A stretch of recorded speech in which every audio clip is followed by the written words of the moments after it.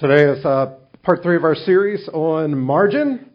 And if you have a Bible this morning, you want to turn to Proverbs chapter 21. That's where we're going to start out this morning again, Proverbs chapter 21. As you're doing that, let me ask you a quick question. How many of you ever stress out about money? Put your hand up nice and high. Stress out about money. Now keep your hands up. Keep your hands up.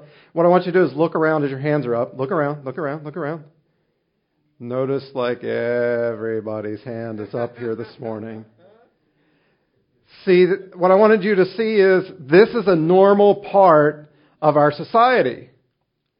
But what we've been learning during this series is we don't want to be normal. We don't want to be normal. We don't want to be like everybody else. Because in our society, normal when it comes to finances is living paycheck to paycheck. Normal when it comes to finances is having monthly payments. Normal in our society is having credit card debt. Normal in our society is having tension and fights over your finances. Normal is having absolutely zero margin. So we've got to learn to hate normal because normal just simply isn't working. We've got to get some margin in our finances just in the same way we've looked at we need to get margin in other areas of our lives. Now, in case you haven't been with us for the past couple weeks, let me just define what margin is. This is the definition we've been using. Margin is the amount that is left over beyond what is actually needed. It's extra. It's what's in reserve. It's extra. So, if you make $3,000 a month and you have $2,500 in bills, how much margin does that leave you? $500, right.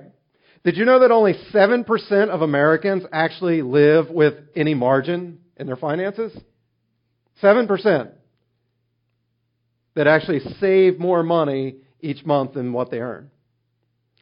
30% of Americans live paycheck to paycheck. That means that if they make $3,000 a month, they're spending $3,000 a month, which means they have how much margin?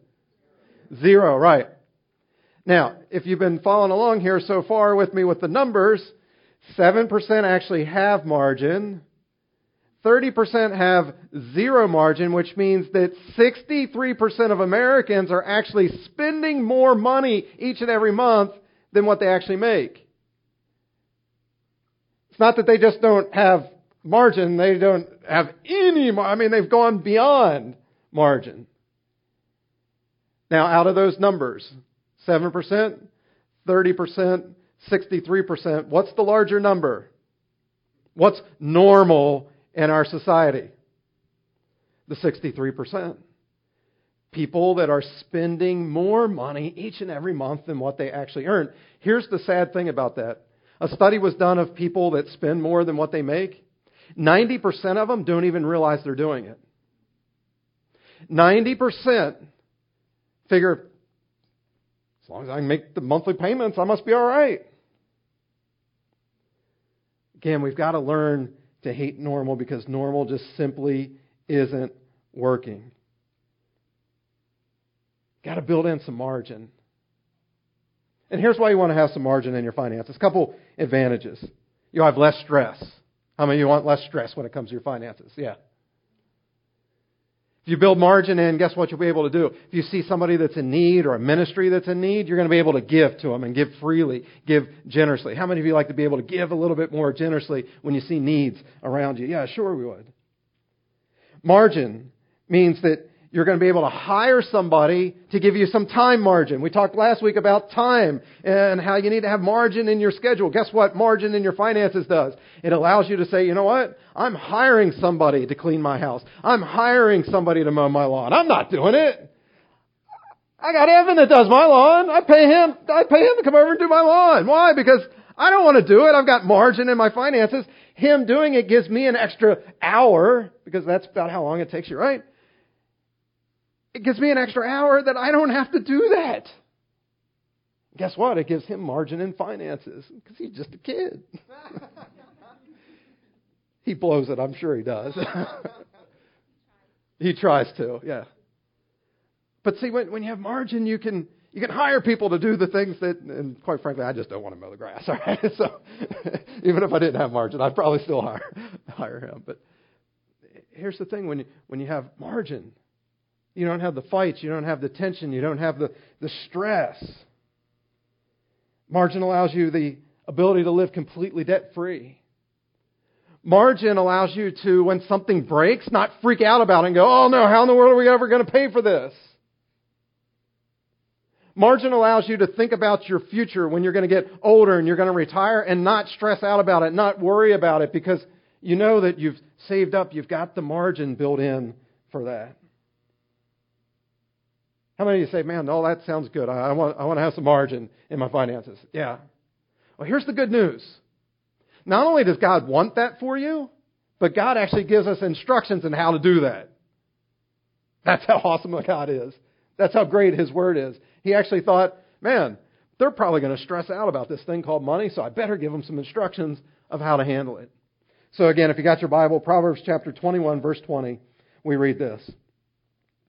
God says, the wise man does what? The wise man saves for the future, but the foolish man spends whatever he gets.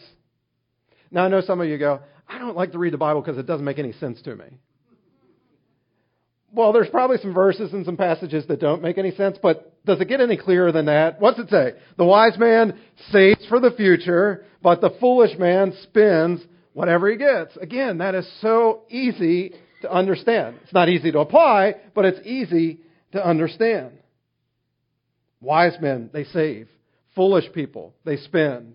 They live paycheck to paycheck. They have credit card debt. They have car debt. They just rack it all up. Now, what I want you to notice about this is that God says, look, it's the wise man who saves for the future. He doesn't say that wealthy people save for the future. He doesn't say those of you that have 2-income households save for the future. He doesn't say those of you that make 6 figures per year are able to save for the future. He says, no, wise people save for the future. Do you have to have a certain amount of income to be wise? No. So it's not about your income level. It's, are you going to be wise or are you going to be foolish? You have a choice to make here. And I pray that you're going to choose to be wise. I pray that you're going to be like the wise man here. The wise man saves for the future. So there's a wise way to handle money. There's a foolish way to handle money. Our job is to discover, okay, well, what's the wise way? And again, God in His graciousness has given us the instruction of how to go about doing that. I shared with you before that one of my top 5 favorite books of all time, obviously the Bible's number 1, but in my top 5 is a book called The Millionaire Next Door. Anybody ever read that book before, The Millionaire Next Door? A couple people? Okay. Awesome, awesome book. What they did was these couple guys, they wanted to find out, all right, what makes a millionaire? What are their thoughts? What are their habits? What drives them? What did they do? What did they do to become millionaires? And when we're talking millionaires, I'm not just talking about like you have $1 million in assets. We're talking like that you actually have $1 million in net worth.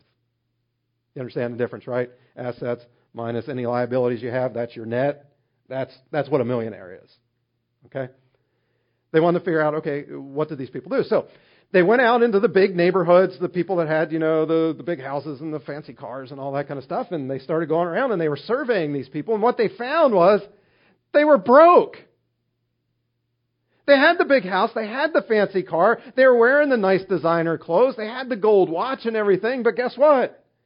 They had spent all their money on that stuff. They were in debt. So they looked like they were rich, they looked like they should be millionaires, but they actually weren't. So they said, okay, well, who are the millionaires then? And so they started to go into neighborhoods just like yours and just like mine. And what they discovered is what they entitled the book then, The Millionaire Next Door. That the average millionaire in the United States is a plumber, is a truck driver, is a secretary, is a school teacher. Just average, ordinary people. In fact, in the book, they said people with dull and boring jobs. That's the millionaires. But what these millionaires discovered was this. I'm going to live in a house a little smaller than what I actually probably would like. I'm going to drive a used car. I'm going to not dress like a slob, but I'm going to not have the latest and greatest of fashions and stuff. Not going to be one of these people like this past week that slept out in front of the Apple store so I can have the new iPhone 6. I'm okay with a couple generations in the past of technology. And so they're not stingy, but what they learned to do was to make money, but then not spend as much as what they make. And then they saved. And over time, through the miracle of compounding interest, these people became millionaires. Again, the millionaire next door. Ordinary people that made a very wise decision. Why? Because wise men do what? They save for the future, but the foolish man spends whatever he gets. The millionaire next door has learned to be content, and the Apostle Paul in Scripture, he's writing to his young protege, a guy by the name of Timothy. And he's talking about this in 1 Timothy chapter 6, verse 6.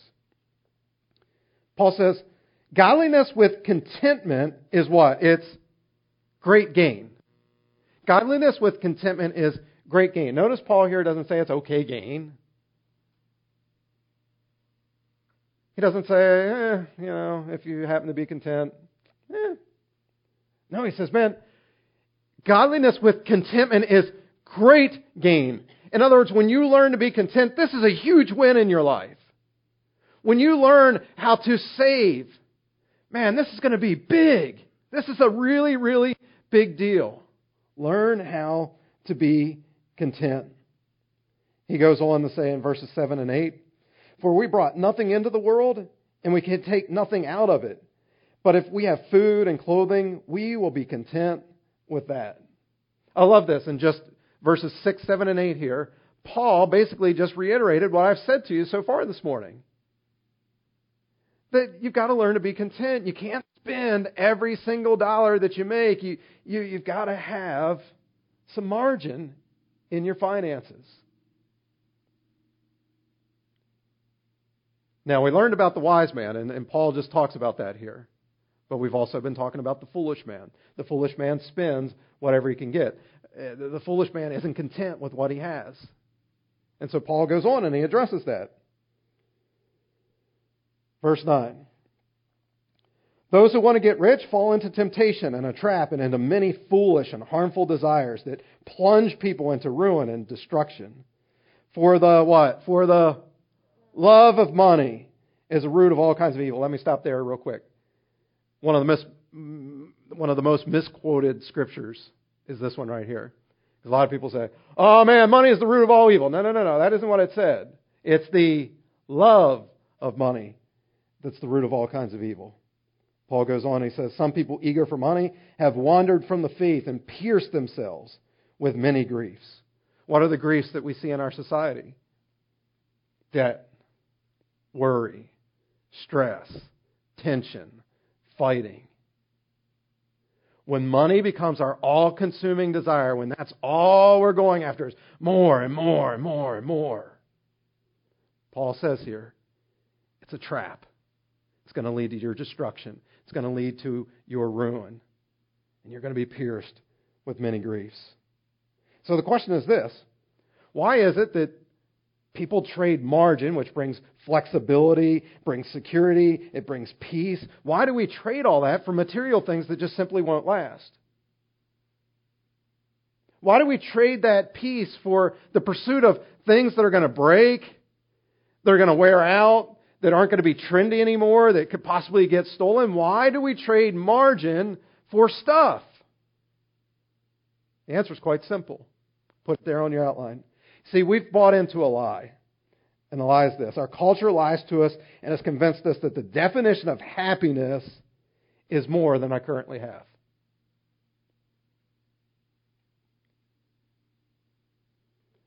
That's what your neighbors are telling you. That's what your friends are telling you. That's what the world is telling you. You see it on TV. You see it in the movies, that if you just have more, then you'll be happy. Just a little bit more. You'll have joy. You'll have happiness. But it simply isn't true. Our culture says, look, you deserve it. Even if you can't afford it, you deserve it. It's going to make you happy. So just put it on the credit card.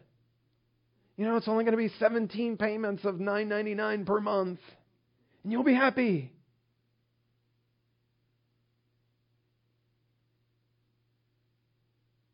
Here's the deal. We buy those things, and maybe we're happy for a day or a week, maybe even a year.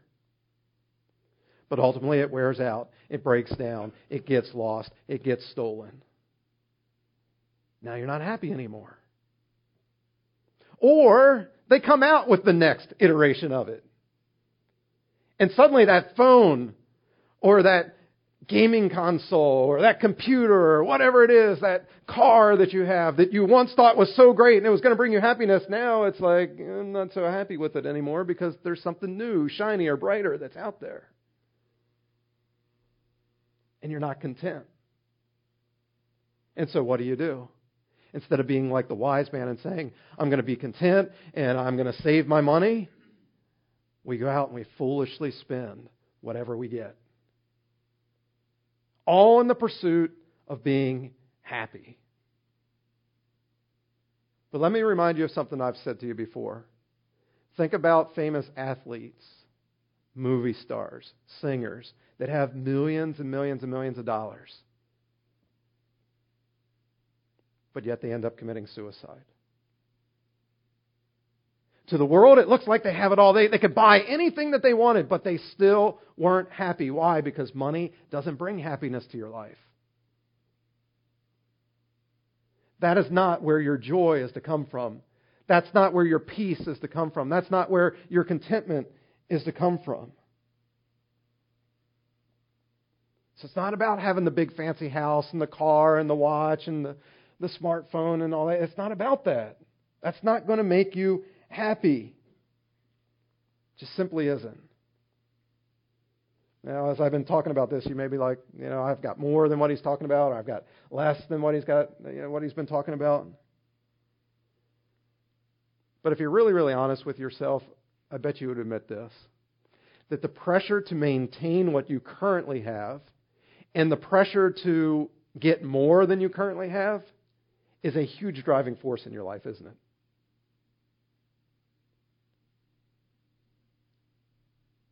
And either you're like constantly working because I got to get more and more and more money because I need to get more and more and more stuff, or you're stressed out because you just keep racking up these big credit card bills. And you got the big car payment and the big house payment, and you got all these payments, and it's stressing you out. You're miserable. You're not happy. Now, a lot of people come to this conclusion. Well, Gilbert, if I just made a little bit more money, then all my problems would be solved. Look at your outline. Here's what I put for you. For most Americans, it's not an income problem. It's a lifestyle problem. That's the big issue. Not your income. It's your lifestyle. Let me illustrate it for you this way. If you make $20,000 a year and you spend $20,000 a year, how much margin do you have? Zero, right. So you think, oh, you know what? I'm stressed out. I have zero margin. If I just made $30,000 a year, then all my problems are going to be taken care of. No, they're not. You know why? Because, you're just going to spend $30,000 per year.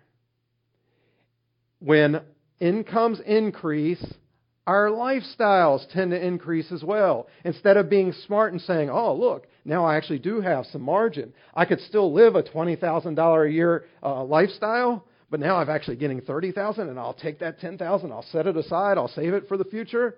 No, what do? We say, oh, well, now I can buy this and I can buy that, and all of a sudden, our $30,000 a year that we're making, we're spending $30,000, and guess how much margin we have? Zero. See, it's not about making more income. I already shared with you that the book, The Millionaire Next Door, what they found was people with these incredible incomes, 6-figure and 7-figure incomes, most of them are spending all of it. And let me just say this, they're a lot more stressed out about money than you are. And they're making a lot more than you are. Here's how I know that. If you make $20,000 a year and you lose your job, how much money do you have to come up with to continue to live? Probably about $20,000, right? If that's what you've been spending. You got $20,000 in expenses. If you're a millionaire and you lose your job and you've been spending all of it, how much money do you have to come up with now? $1 million. So see, the more income you make, the more stress you're going to have if you don't learn to put some margin into your finances. So the key is to curb your lifestyle. Learn to be content with what you have. Again, this isn't an income problem. This is a lifestyle problem. And here's the thing. Lifestyle problems, the root of a lifestyle problem is a spiritual problem. When your lifestyle isn't the way it needs to be, there's a spiritual connotation to that. Jesus actually talks about this in Matthew chapter 6, verses 19 to 21. He says, "Do not store up for yourselves treasures on earth where moths and vermin destroy and where thieves break in and steal. But store up for yourselves treasures in heaven where moths and vermin do not destroy and where thieves do not break in and steal. For where your treasure is, there your what? There your heart will be also." Basically, wherever you spend your money, your heart is right closely behind it. I've shared this with you before. If I came over to your house, within 10 minutes, I could give you a really, really good indicator of how you're doing spiritually if you would just let me look at two things. One would be your calendar. The other would be your checkbook or your bank statement or your credit card statement. Just those two things, I could tell you a lot about your spirituality, how deep your faith is. Because see, how we spend our time and what we spend our money on says a whole lot about us. It's what we're consumed with.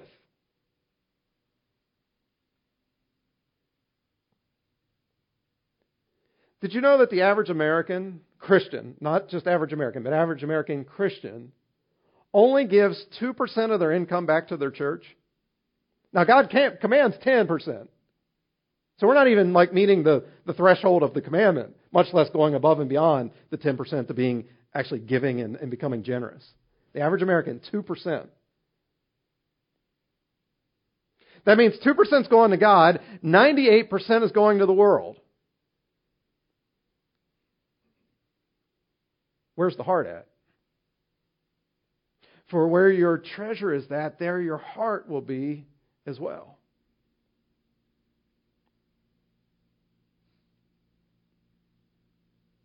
Now, today's message isn't about giving. This is about margin. But what I want to say to you is, you know what? It's hard to give if you have no margin. It's hard to be generous if you have absolutely no margin. So what I want to do as we start to wrap up here this morning is real quickly give you 3 principles that will help get to the root of this spiritual problem. A couple things you can apply to your life to hopefully get some margin in your finances. So, if you're taking notes, number 1 is this. I must put God first in my finances. God has to be first. God, what do you want me to do with my finances? What does your word have to say about finances? And we've looked at this before. It actually would say this: none of it is your finances. It's all His. You're just to be a manager of His stuff. He owns 100% of everything you have. It's not your money. It's not your house. It's not your car. It's not your clothes. You don't have anything. It's all His. He says, you be a good manager of it. Because I'm going to hold you accountable how you did in management. And He says, you know what? The way you truly prove to me that you understand that it's my stuff and not your stuff is He says, I want you to return back to me the first 10% of your income. Now, again, we've talked a lot about tithing around here in the past couple years, and I've done whole messages on it. We've done series on finances, so I don't want to get into it a whole lot. But for those of you that may not be familiar with it, let me real quick read a scripture to you. In Malachi chapter 3, verses 8 to 10, we read this. God speaking, He says, you people are robbing me, your God. And here you are asking, how are we robbing you? God says, you're robbing me of the offerings and of the what? Of the 10% that belongs to me. That's why your whole nation is under a curse. I am the Lord all-powerful, and I challenge you to put me to the test. Bring the entire 10% into the storehouse so that there will be food in my house. Where's God's house at? Where's God's house? Yeah, technically, we are God's temple now, our bodies. But where are we to gather together? in church, right? That's his house. He says, bring it into my house. And then I will open up the windows of heaven and flood you with blessing after blessing. This is the only time in all of Scripture God says you can test me with something. Nothing else. Think of all the things that you deal with in life. And you'd be like, man, I wish I could test God in it. God says, no. The only thing you can test me in is this area of money and this thing called the tithe. Tithe simply means 10%. He says, return back to me what is rightfully mine. Give me that 10%. And I've shared this before as well. Here's what's so cool. God's math and our math are completely different. Because God says, look, if you'll give me that 10%, I will throw open the floodgates of heaven and pour out so much blessing on you, you won't even have room enough to contain it all. But if you keep all 100% for yourself, your finances are going to be under a curse. Look at your outline there. Here's how I put it. 90% of your income with God's blessing on it is greater than 100% of your income with God's curse on it. That's how God's math and our math are different. To God, 90% is greater than 100%. Again, 90% of your income with God's blessing on it is greater than 100% of your income with God's curse on it. Now, I know some of you are going, but Gilbert, I don't have money to tithe. No. Again, that's not the issue. What you don't have is the faith to tithe. This is God's word to us. And God says, when you do this, you can test me in this area. Test me. He says, and see if I don't throw open those floodgates of heaven and pour out so much blessing on you. And that's one of the reasons we do a thing around here called the 90-day tithe challenge. If you're not currently tithing and you're interested in trying it and exercising your faith in this way, we actually do a thing here which will give you a 90-day money-back guarantee. Because we so believe that God is not a liar. That His Word is true. That we say to you, look, and there's a little contract we signed, you tithe for 90 days. And if at the end of 90 days you say, you know what, God didn't throw open the floodgates of heaven and pour out blessing on me, guess what? We'll give you every single dollar back. Now, I've been doing the tithe, how long have I been doing a tithe challenge? Since Chambersburg, I guess, right? So almost 10 years. Had dozens of people have taken me up on it over the years. Guess how many people have asked for their money back? 0. Why? I don't think it's a pride thing. It's because I keep hearing story after story after story from people going, you're not going to believe what God did. Now, listen, we don't give in order to get. That is not, this isn't a get-rich-quick scheme type thing, right? This is an exercise of your faith. Jesus said, where your treasure is, there your heart is going to be as well. And so when we do this simple thing, this tithing thing, and we give that money to Him, God says, now I fully have their heart. And now I can start blessing them in ways they never thought that they could be blessed. And so if you're interested in that, let me know.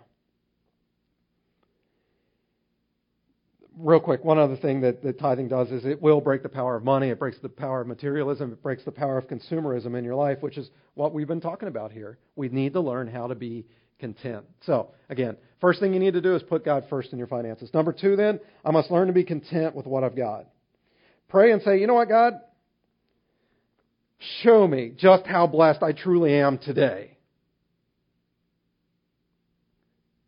Learn how to be content. And here's the thing. If you woke up this morning and you had a roof over your head, you are rich. If you woke up today and you were in a bed, you're doing way better than most people in the world. If you can go to your refrigerator and have options of different foods to choose from, you're rich.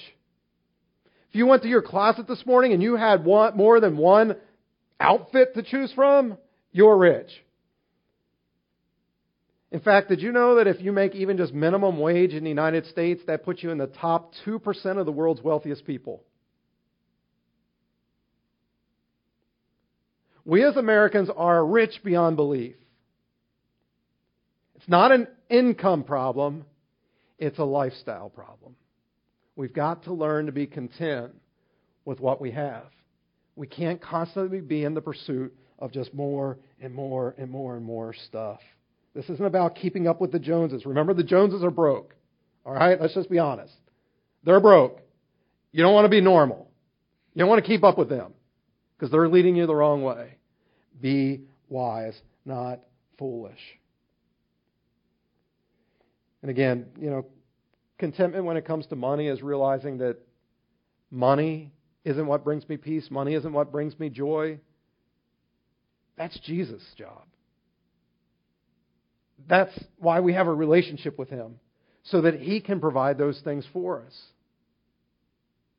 You need to learn to be content with that. Proverbs 15:6 says this, or 15:16, I should say, says this.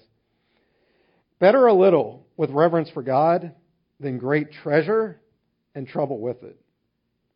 Better a small car, or a used car, I should say. Better a small house. Better a couple generations back of technology, Scripture says here. Better no debt. But yet you have a great love for God, a great relationship with Him. Or maybe in the world's eyes you look poor, but in God's eyes you're extremely rich. Scripture says that's better. You're going, but Gilbert, more money's better. No, we talked about that before in a series called Better, right? Remember what I said? Better is better. And this right here says that better is a little with reverence for God than having a bunch of stuff. Earlier we read that godliness with contentment was great gain. Not a little gain, not okay gain, but great gain. Learn to be content. Number 3, I must appreciate it when I end up with more of what really matters. Yeah, to the world, maybe sometimes it's going to appear like you're poor or you're lacking in some way, but we can't be concerned about that because, again, what we need to be most concerned about is what's happening to me spiritually, not what's happening to me materially or what's happening to me physically. Proverbs 8:18-19, we read, riches and honor are mine to give. So are wealth and lasting success, but what I give is better than the finest gold, better than the purest silver. God's speaking in here, and he's talking about wisdom. He says, having wisdom, that's so much better than anything that the world can give you. Anything you can go out and buy. Relationship with Jesus, that's better. It's just simply better. Having time margin, having money margin, in order to be able to spend time with your family members and your friends. Man, that makes you rich in relationships. I'd much rather be rich in relationships than rich materially. It's better. Margin allows you to learn to not just be a consumer, but to become a contributor. That's what really matters. In the same way that relationships matter, being a giver and not a taker, man, that matters. That's so much better. I've never once cried at somebody going, man, you won't believe it. Oh, praise God. I went to Kohl's and I was going to pick up, this pair of boots or this outfit or whatever. And, I found a 30% coupon on the floor and I got 30% off. Oh, glory to God in the highest peace on earth and goodwill to all men. I've never cried at a story like that. I mean, it's cool that it happened and, maybe God put it there. Maybe it was just a weird coincidence.